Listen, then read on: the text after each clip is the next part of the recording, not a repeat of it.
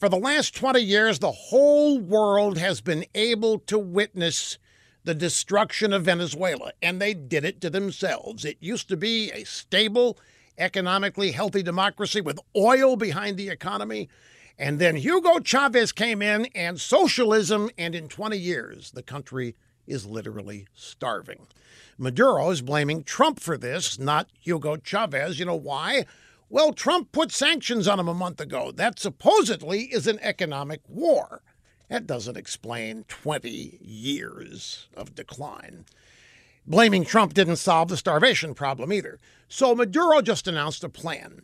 In addition to telling his people to start growing food on their rooftops and their balconies, the government demands that citizens breed rabbits. That's right, rabbits. Venezuela's urban agriculture minister helped Maduro announce the rabbit plan. He said the country has a cultural problem because we've been taught that rabbits are cute pets. He said a rabbit is not a pet, it's a 5-pound piece of meat that's very high in protein with no cholesterol. So there you have it. The socialist Venezuelan government, self-destruction on parade, is now going to cure mass starvation caused by socialism by demanding their starving people breed and eat rabbits.